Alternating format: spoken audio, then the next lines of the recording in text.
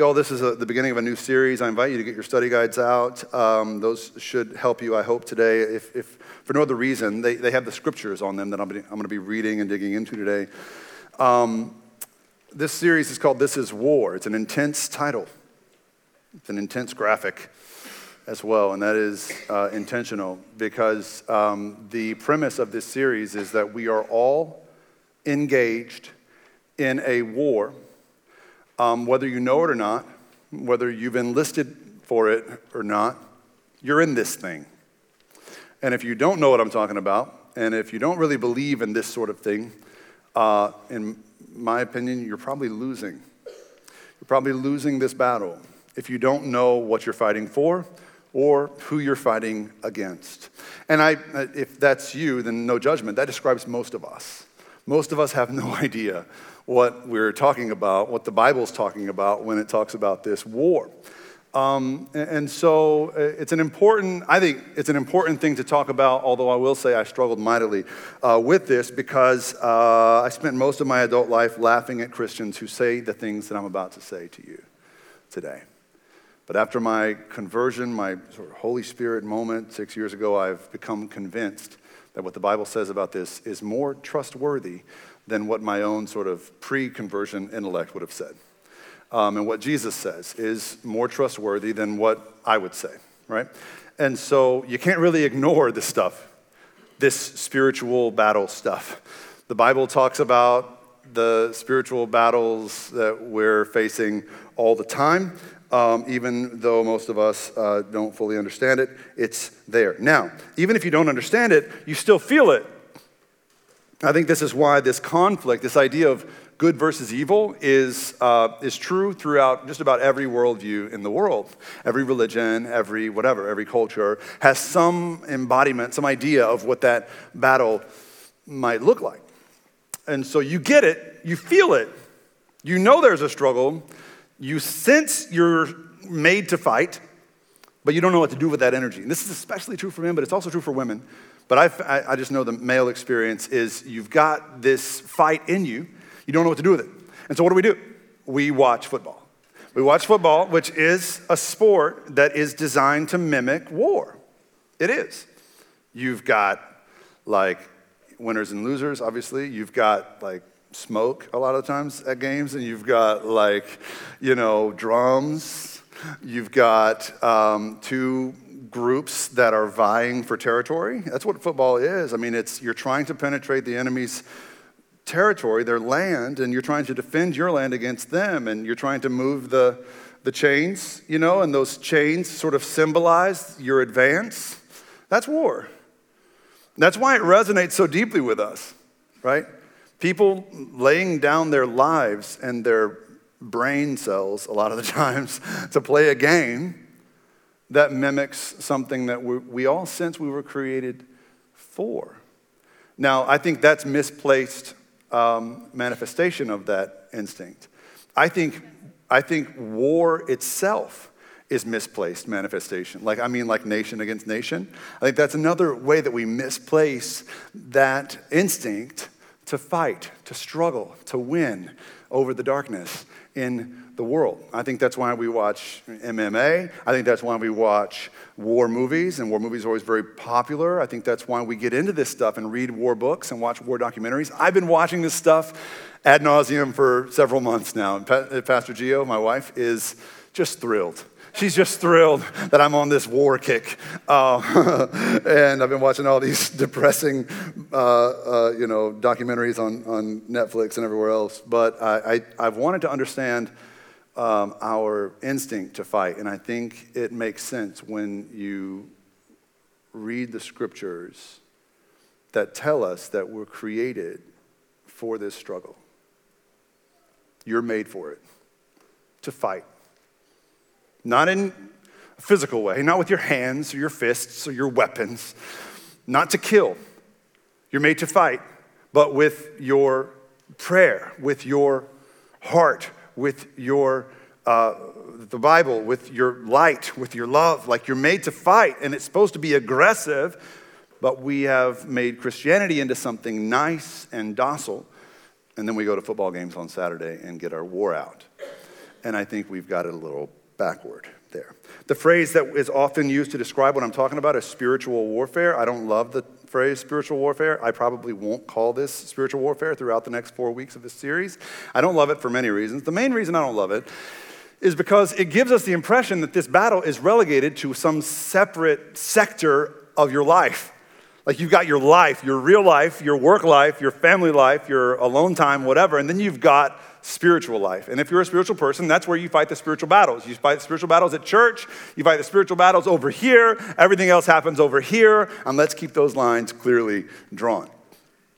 That's not the picture the Bible paints for us. The best way I've ever seen it really described that the way the Bible talks about spirituality isn't as a separate sector, but more like what Tolkien describes in the Lord of the Rings trilogy. And if you haven't read the books, you've seen the movies where Frodo puts on the ring, and then he sees the spiritual stuff that's happening all around him. Now, the spiritual stuff is happening like overlaid with the physical world, but it's happening whether or not Frodo has the ring on. He only sees it when he puts the ring on, but it's happening nonetheless, right? And so everything, in the Christian worldview, everything is spiritual. Your alone time, spiritual. Your prayer life, obviously, spiritual, but so is your time on the couch with your wife. Your marriage, spiritual. Your relationships, spiritual. Your career, spiritual. Your sex life, spiritual. One way or another, deeply spiritual. And so I hope that by the end of this series, you understand this battle a little bit more, the battle the Bible describes, and you can take it or leave it. I just want you to understand it more so you know what you're taking or leaving. I hope you understand a little bit better the enemy that the Bible describes, and I hope that if you accept the premise of the series, I hope you start to see every facet of your life as a spiritual reality. And I hope you invite into the foxhole with you your family and your friends to fight alongside you. And I hope if they're not quite there yet, I hope you lead them in that direction, that you lead them with more intentionality, you lead them with more force, you empower them to go and fight evil with their daily living. Because this is what the Bible says we are created for, to fight against the darkness. So I want you to imagine your heart as a battleground. I want you to see your friends and family in a foxhole with you. And I want you to think, if you're married, for example, I want you to think of your marriage as a theater of war. Some of you are like, I'm there. I'm there. We're done. Let's go home. Mission accomplished. If you're there, you probably aren't getting what I'm saying. If that's where your mind went, you probably already decided who the enemy is. And the enemy is not your wife. The enemy is not your husband. The enemy is not your former friend or your ex. The enemy is not your mom or your dad. The enemy is not your boss. The enemy is not the man. The enemy is not women. The enemy is not those liberals. The enemy is not Trump. The enemy is not Al-Qaeda. The enemy is not America. The enemy is not God. The enemy is not the Bible. The enemy is not religious people or Christians. The enemy, if the enemy for you is anything short of this creature the Bible calls Satan and his minions the Bible calls demons, then you have already fallen for the true enemy's oldest trick. If you think you're too smart to believe in this stuff, you fell for it. If you think you're too sophisticated to believe in the embodiment of evil, the Bible calls Satan, and his home, the Bible calls hell, then you're already halfway in his grasp. And I was there. I'm just speaking from experience. I know what it's like to roll your eyes and look down your nose at that kind of stuff. And it's a trap. It's a trap, Admiral Akbar. It's a trap. And so you've got to, the nerds are the ones that just laughed. You've got to know what you're up against and what fight you are fighting. So just let me be very clear, and I'll just lay this out. I just feel like I have to say this out loud so you know where I'm coming from.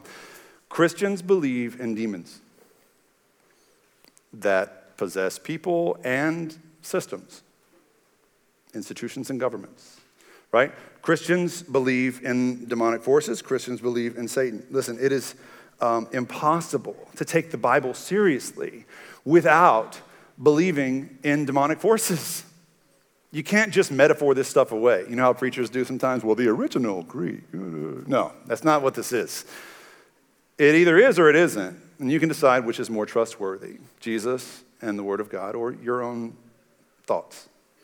And, Jesus especially lays out some examples for us because he doesn't just talk about Satan. He talks to Satan on a couple of occasions.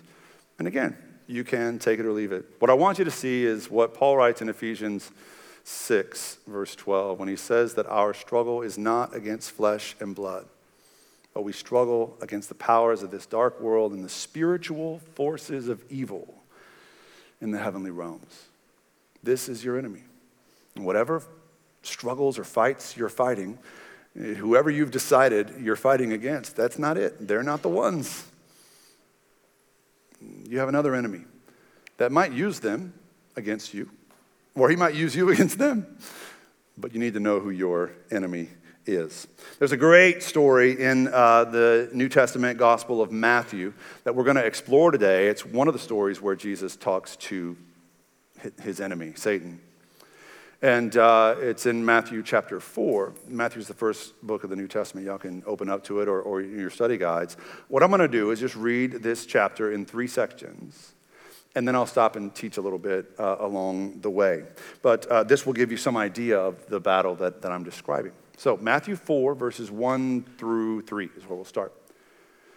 Just a little bit of context, by the way. This is in Matthew chapter 4. So the first 3 chapters of Matthew are, nothing's really happened in terms of Jesus' ministry yet. So Matthew 1 and 2 is Jesus' birth and his family tree and the wise men coming to visit. The wise men, magi, whatever. And then Matthew 3 is Jesus' baptism.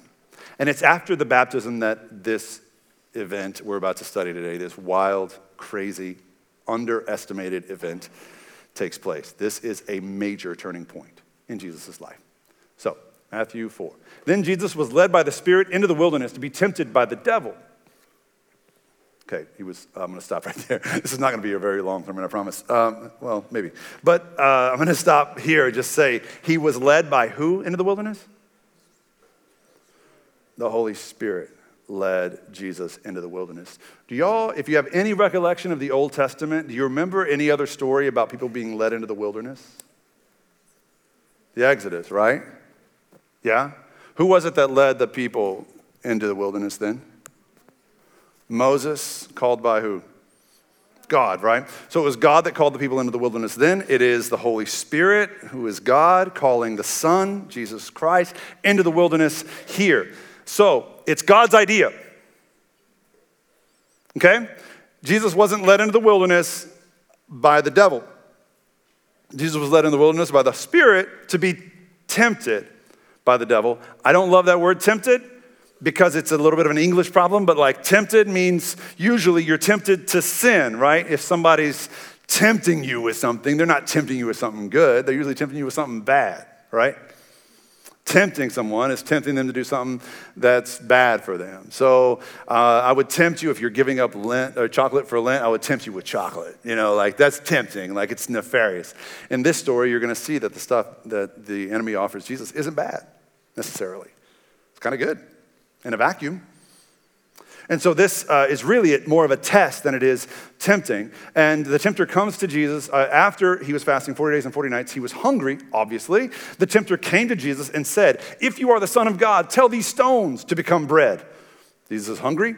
He has the power to turn them into bread. And Jesus answers, "It is written, man shall not live on bread alone, but on every word that comes from the mouth of God." Now, first thing you notice here is that the devil has a tactic. He has a scheme, and his scheme is to get Jesus to question his identity. It's to get Jesus to doubt what just happened to him in the Jordan River when John the Baptist baptized him. When the clouds broke open and the voice from heaven said, "This is my son in whom I'm well pleased."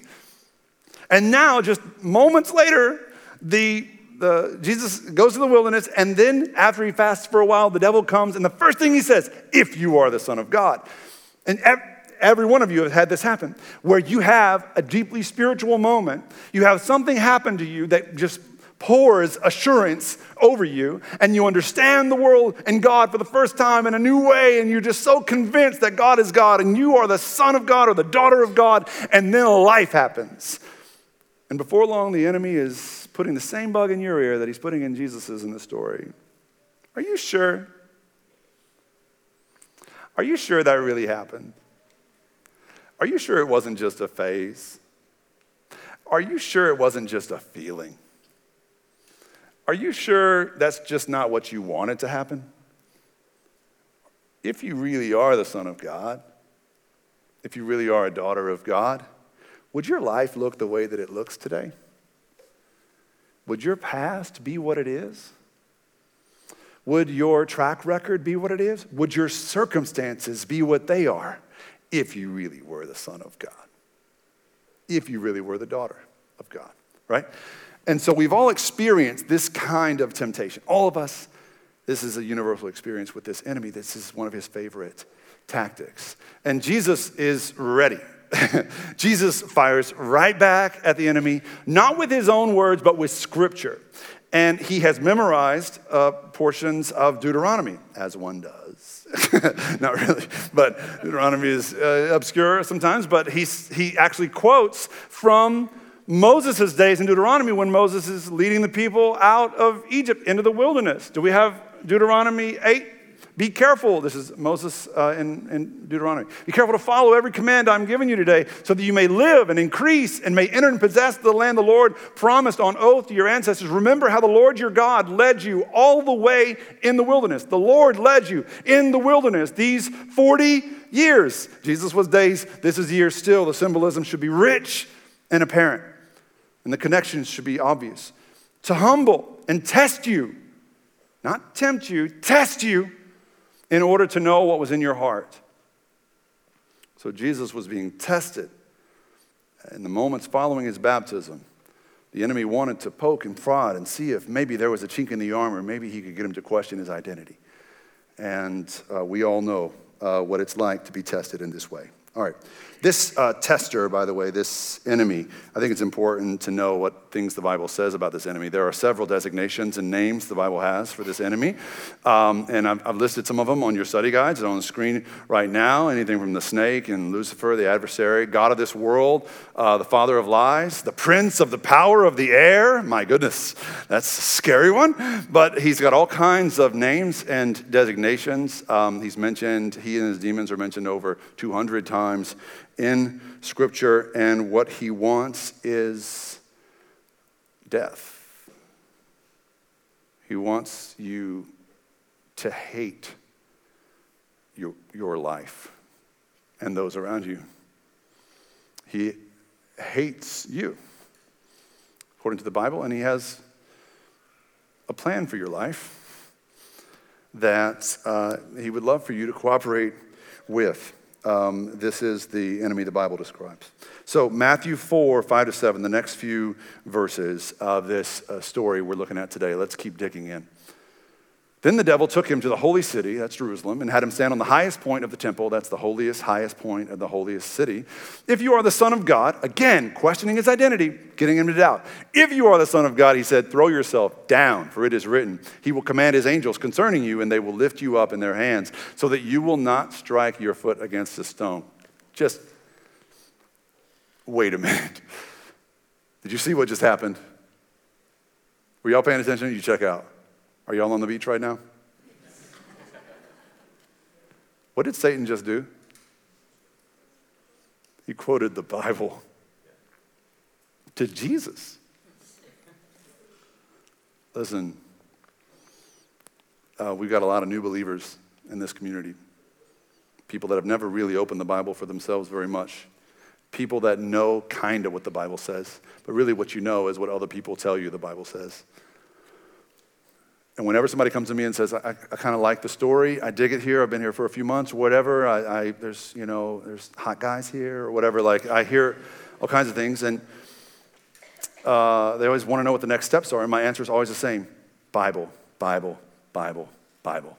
You must study the Bible. You must learn the Bible for yourself, because there will come a time of testing.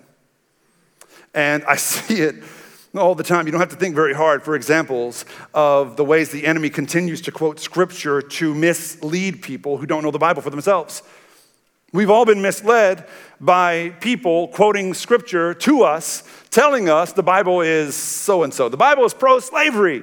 How can you believe that book? The Bible is anti-women. The Bible hates gay people. The Bible, the God of the Bible only loves some people. Like it's exclusive. It's judgmental. It's not about love. It's about religion and rules. And you've all heard this stuff. And some people have been led astray by the quotes other people give about the Bible. If you don't know it for yourself, imagine if Jesus had just been some guy and not Jesus, hanging out in the wilderness, hungry. And along comes this person that really seems like they know their stuff, like they're quoting the Bible off the top of their head, like this is good. Like they seem smart and charming, and they've got an apple for me to eat. Anyway, the idea here is that Jesus would have been lost had he just been a guy that didn't know the Bible. But what it turns into is this like punch, counterpunch kind of thing. It's this great scene where you see Jesus coming back. So first of all, the Satan, which is what the Bible actually calls him, the Satan. It's just a term meaning the enemy. He quotes scripture. He says he will command his angels. That's Psalm 91, beautiful psalm about trusting God. And then Jesus just claps right back with scripture. It's almost like the comic book battles where Satan's like, pow, 91 Psalm, and then Jesus is like, boom, like it's also written, don't put your Lord, your God to the test. Like he quotes from Deuteronomy 6 and like he doesn't take it lying down. He doesn't just assume because this being knows the Bible that this being knows God and that he's speaking truth. He comes back with the truth that he knows, and he quotes it boldly to his enemy. All right, so you kind of get the idea, and that's why it's important to know the Bible for yourself. We got all kinds of groups and studies and groups and Bible studies and small groups, everything. I hope you'll get connected to one and learn what the Bible actually says. The last part of this story here from Matthew 4 is verses 8 through 11, which says again, here we go. Again, the devil took him to a very high mountain and showed him all the kingdoms of this world and their splendor. And he said, all this I will give to you. Is the devil lying here? You think the devil had this authority? I think it's just like what we talked about earlier. The devil can do whatever God lets him do. The devil is not God's equal, like the counterpoint to God's light, like the devil is not like the dark version of God. The devil's a creature, a fallen creature whose ego and pride got in the way, and he chose rebellion. And he's still in rebellion. And he's thriving on hate. And here, it's pretty clear that God has given the devil this authority. Like we heard the titles for Satan earlier, like the prince of the power of the air or whatever. Like he's the Lord of this world, it says at some point in the New Testament. He does have this kind of power to give things, to grant things to people. And this is something that Jesus probably wanted. He came to take over, right? So why wouldn't he want all the kingdoms of the world, right? It's a good thing. Jesus, he could have changed the system from within. He could have taken Satan's offer and then turned it all around for good, right? That's how we justify a lot of our decisions. But he doesn't. Jesus said to him, actually, let me give you the second part. If you will bow down and worship me, that's the requisite from Satan. And then Jesus said to him, away from me, Satan, for it is written, worship the Lord your God and serve him only. So Jesus, I sense, is getting a little agitated. He's hungry.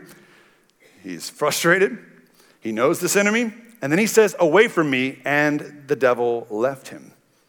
And the angels came and attended to him. All right, so the point here is when you resist the devil, he flees. When you know him, when you recognize him, when you resist him, he flees. Jesus' brother James wrote this later. I mean, Jesus taught his little brother this, obviously, because in James's letter in the New Testament, he says, resist the devil and he will flee from you, in James 4:7. Now, where it gets interesting for me is at the end of this story, at the end of Matthew chapter 4, after Jesus' episode with the enemy in the wilderness, Jesus begins his ministry.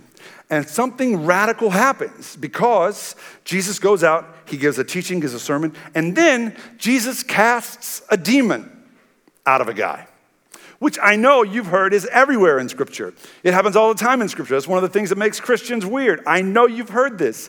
But this one in Matthew 4 is the first time in the Bible that a demon is cast out of a person. There are no demons cast out of people in Old Testament times. And this is the first time that it happens. And so what is going on here? Something new, something brand new, something different. Jesus has launched into his revolution, his assault against this dark enemy. He has declared war, and he's calling his disciples to this same war. You know, later in the Gospels, you've probably heard the story where Jesus asks Peter who people say that he is. And then he says, Peter, but who do you say that I am? And Peter says, you're the Messiah, you're the one. And this is like Peter's shining moment, right? Because Peter didn't have a lot of those shining moments. This is his shining moment. And Jesus is like, you're right, Peter, God bless you. And on this rock, I will build my church. And the gates of what? Hell shall not prevail against it. Now, normally, what we envision in artists that have depicted this kind of thing, it's always about the gates of hell coming at us. And the gates of hell won't prevail against the church. Like we're in a defensive posture. But just think that through for a second. If you've watched as many war movies as I have, it's not very often that your enemy comes at you with a gate. A gate is not a weapon. The gate is defensive, right? And so Jesus' movement isn't about defending ourselves against this big, bad, evil world. We better build our churches out of brick and keep ourselves safe. And Jesus' movement is about an assault that will overrun the very gates of hell. Jesus' movement is about one day watching as hell becomes Satan's tomb. And eternal victory, total victory is declared by Jesus and his followers. Listen, I think this is why it's so frustrating to me sometimes when the church gets too nice. We're so neutral sometimes. We're so pacifist sometimes. And I would rather you come up to me after this and tell me that this is the worst sermon you've ever heard in your life than come up to me and tell me, that was really nice, Pastor, thank you. Like, don't tell me this is nice. We're not here to be nice. Sometimes people will be like, what do you do for a living? And I'm like, I'm a pastor. And they're like, isn't that nice? Look at that look on this, just so nice. And I just want to tell them, I want to tell them what I really do for a living. They wouldn't believe me if I told them. In fact, they'd probably never visit my church if I told them that I wake up every morning hungry to slay the demons of hell. I wake up every morning searching for Satan and his minions as they're manifested in the world around me, calling them out, squashing them under my foot. Like, I'm a mystic that way. Like, I look at things that way. We have made it all so strange. Like, what have we made exorcism into? A horror movie, right? Like, where a priest shows up speaking Latin and throwing water on people. Wasn't what it's supposed to be. What it means to call out a demon is to see darkness working in somebody that you love and naming it. Naming it and praying with them and loving them through it. And calling that demon out until it's gone. You know, it doesn't have to be weird. This is just the fight of our lives. This is the fight that we're all in. And if you don't know it, you're losing it. And so Jesus calls us to wake up to it. That's why we have this story. There were no eyewitnesses in this story. Did you notice? The people that wrote the Gospels weren't there. It was just Jesus hanging out in the wilderness. Jesus must have come back from that experience and told his followers about it. Jesus wasn't like one of those millennials out in the field, like gazing up at the sky by himself, like on Instagram, when there's somebody there with him taking a picture. But they're like, I spent some time alone today. And you're like, no, you didn't. Anyway. It's a Gen X complaint right there. We see through that. Jesus came back and reported this to his disciples. Why? The answer is because Jesus knew we would be tested too. In the same way, Jesus knows this enemy, and he knows that the enemy is going to come at us the same way that he came at him, calling us to question our identity. Are you sure? Are you sure you're a child of God? Are you really sure he exists? Are you really sure that he loves you? Are you really sure that you were worth the cross? I see it all the time. I saw it while preparing this sermon. Somebody warned me that when you start preaching on this stuff, you better watch out. You better be prayed up and ready. You better have people praying for you. And I saw it, man. I felt it. And you're going to experience it too if you take all this very seriously. And this enemy will come at you like this enemy came at Jesus, telling you you're not enough, telling you you don't have enough, telling you you deserve more good things, and you can have those good things if you'll just worship something other than God. So he'll come at you using your appetites against you, your insecurities against you, and if you don't know your enemy, you're defenseless. One of the things that I read in preparation for this series was The Art of War by Sun Tzu, and he's the one that coined the phrase, know thine enemy, or it's kind of where it comes from. Is this ancient text on war. He says, if you know your enemy and yourself, you need not fear. If you know yourself but not your enemy, you'll be 50-50 in battle. But if you don't know yourself or the enemy, you will succumb to every fight. And this is important. And it's not important that you know the enemy so that you will fear him. What I'm calling you to in this series, and I think what the Bible calls us all to, is to be aware, but unafraid. Aware, but unafraid. The New Testament says victory has already been won, and we're living in the aftermath of that war, these skirmishes where lives are still at stake, and there's still much to fight for, but the victory is ours. So you need to be aware, but unafraid. All right, the point is to resist and see yourself as the resistance. How does that look in everyday life? Gio and I read to our kids every night, and because we're better parents than you, and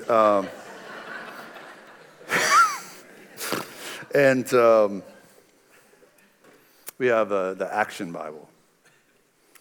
I highly recommend the Action Bible.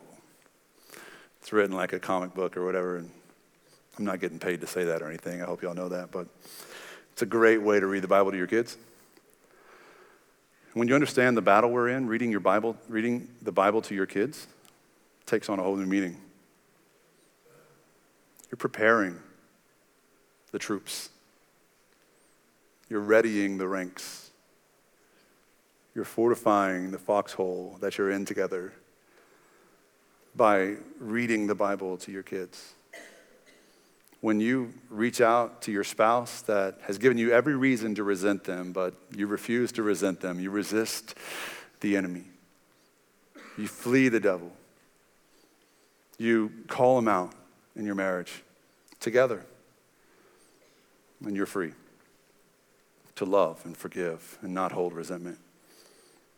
Everything that you do, every facet of your life is about that resistance.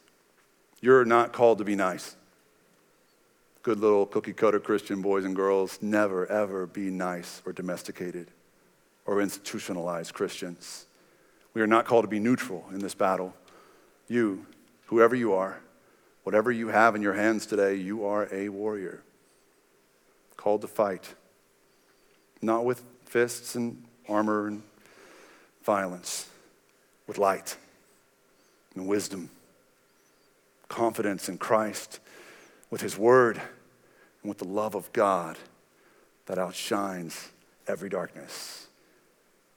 So I encourage you to live more intentionally, to live with more ferocity, to fight the good fight of light at work, at home, and everywhere in between, to seek the will of God for your life and to know your enemy, to be aware, but never afraid.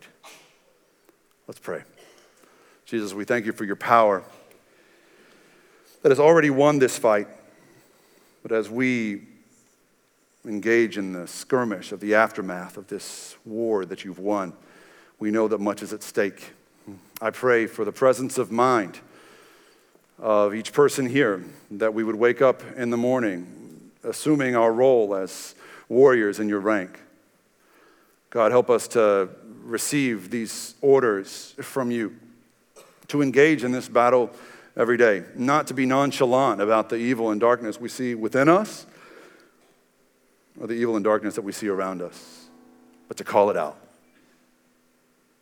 To call it out and resist it. To pray, to humble ourselves, and to meet hate with love and despair with joy and fear with hope. Thank you, Jesus. It's in your name we pray. Amen.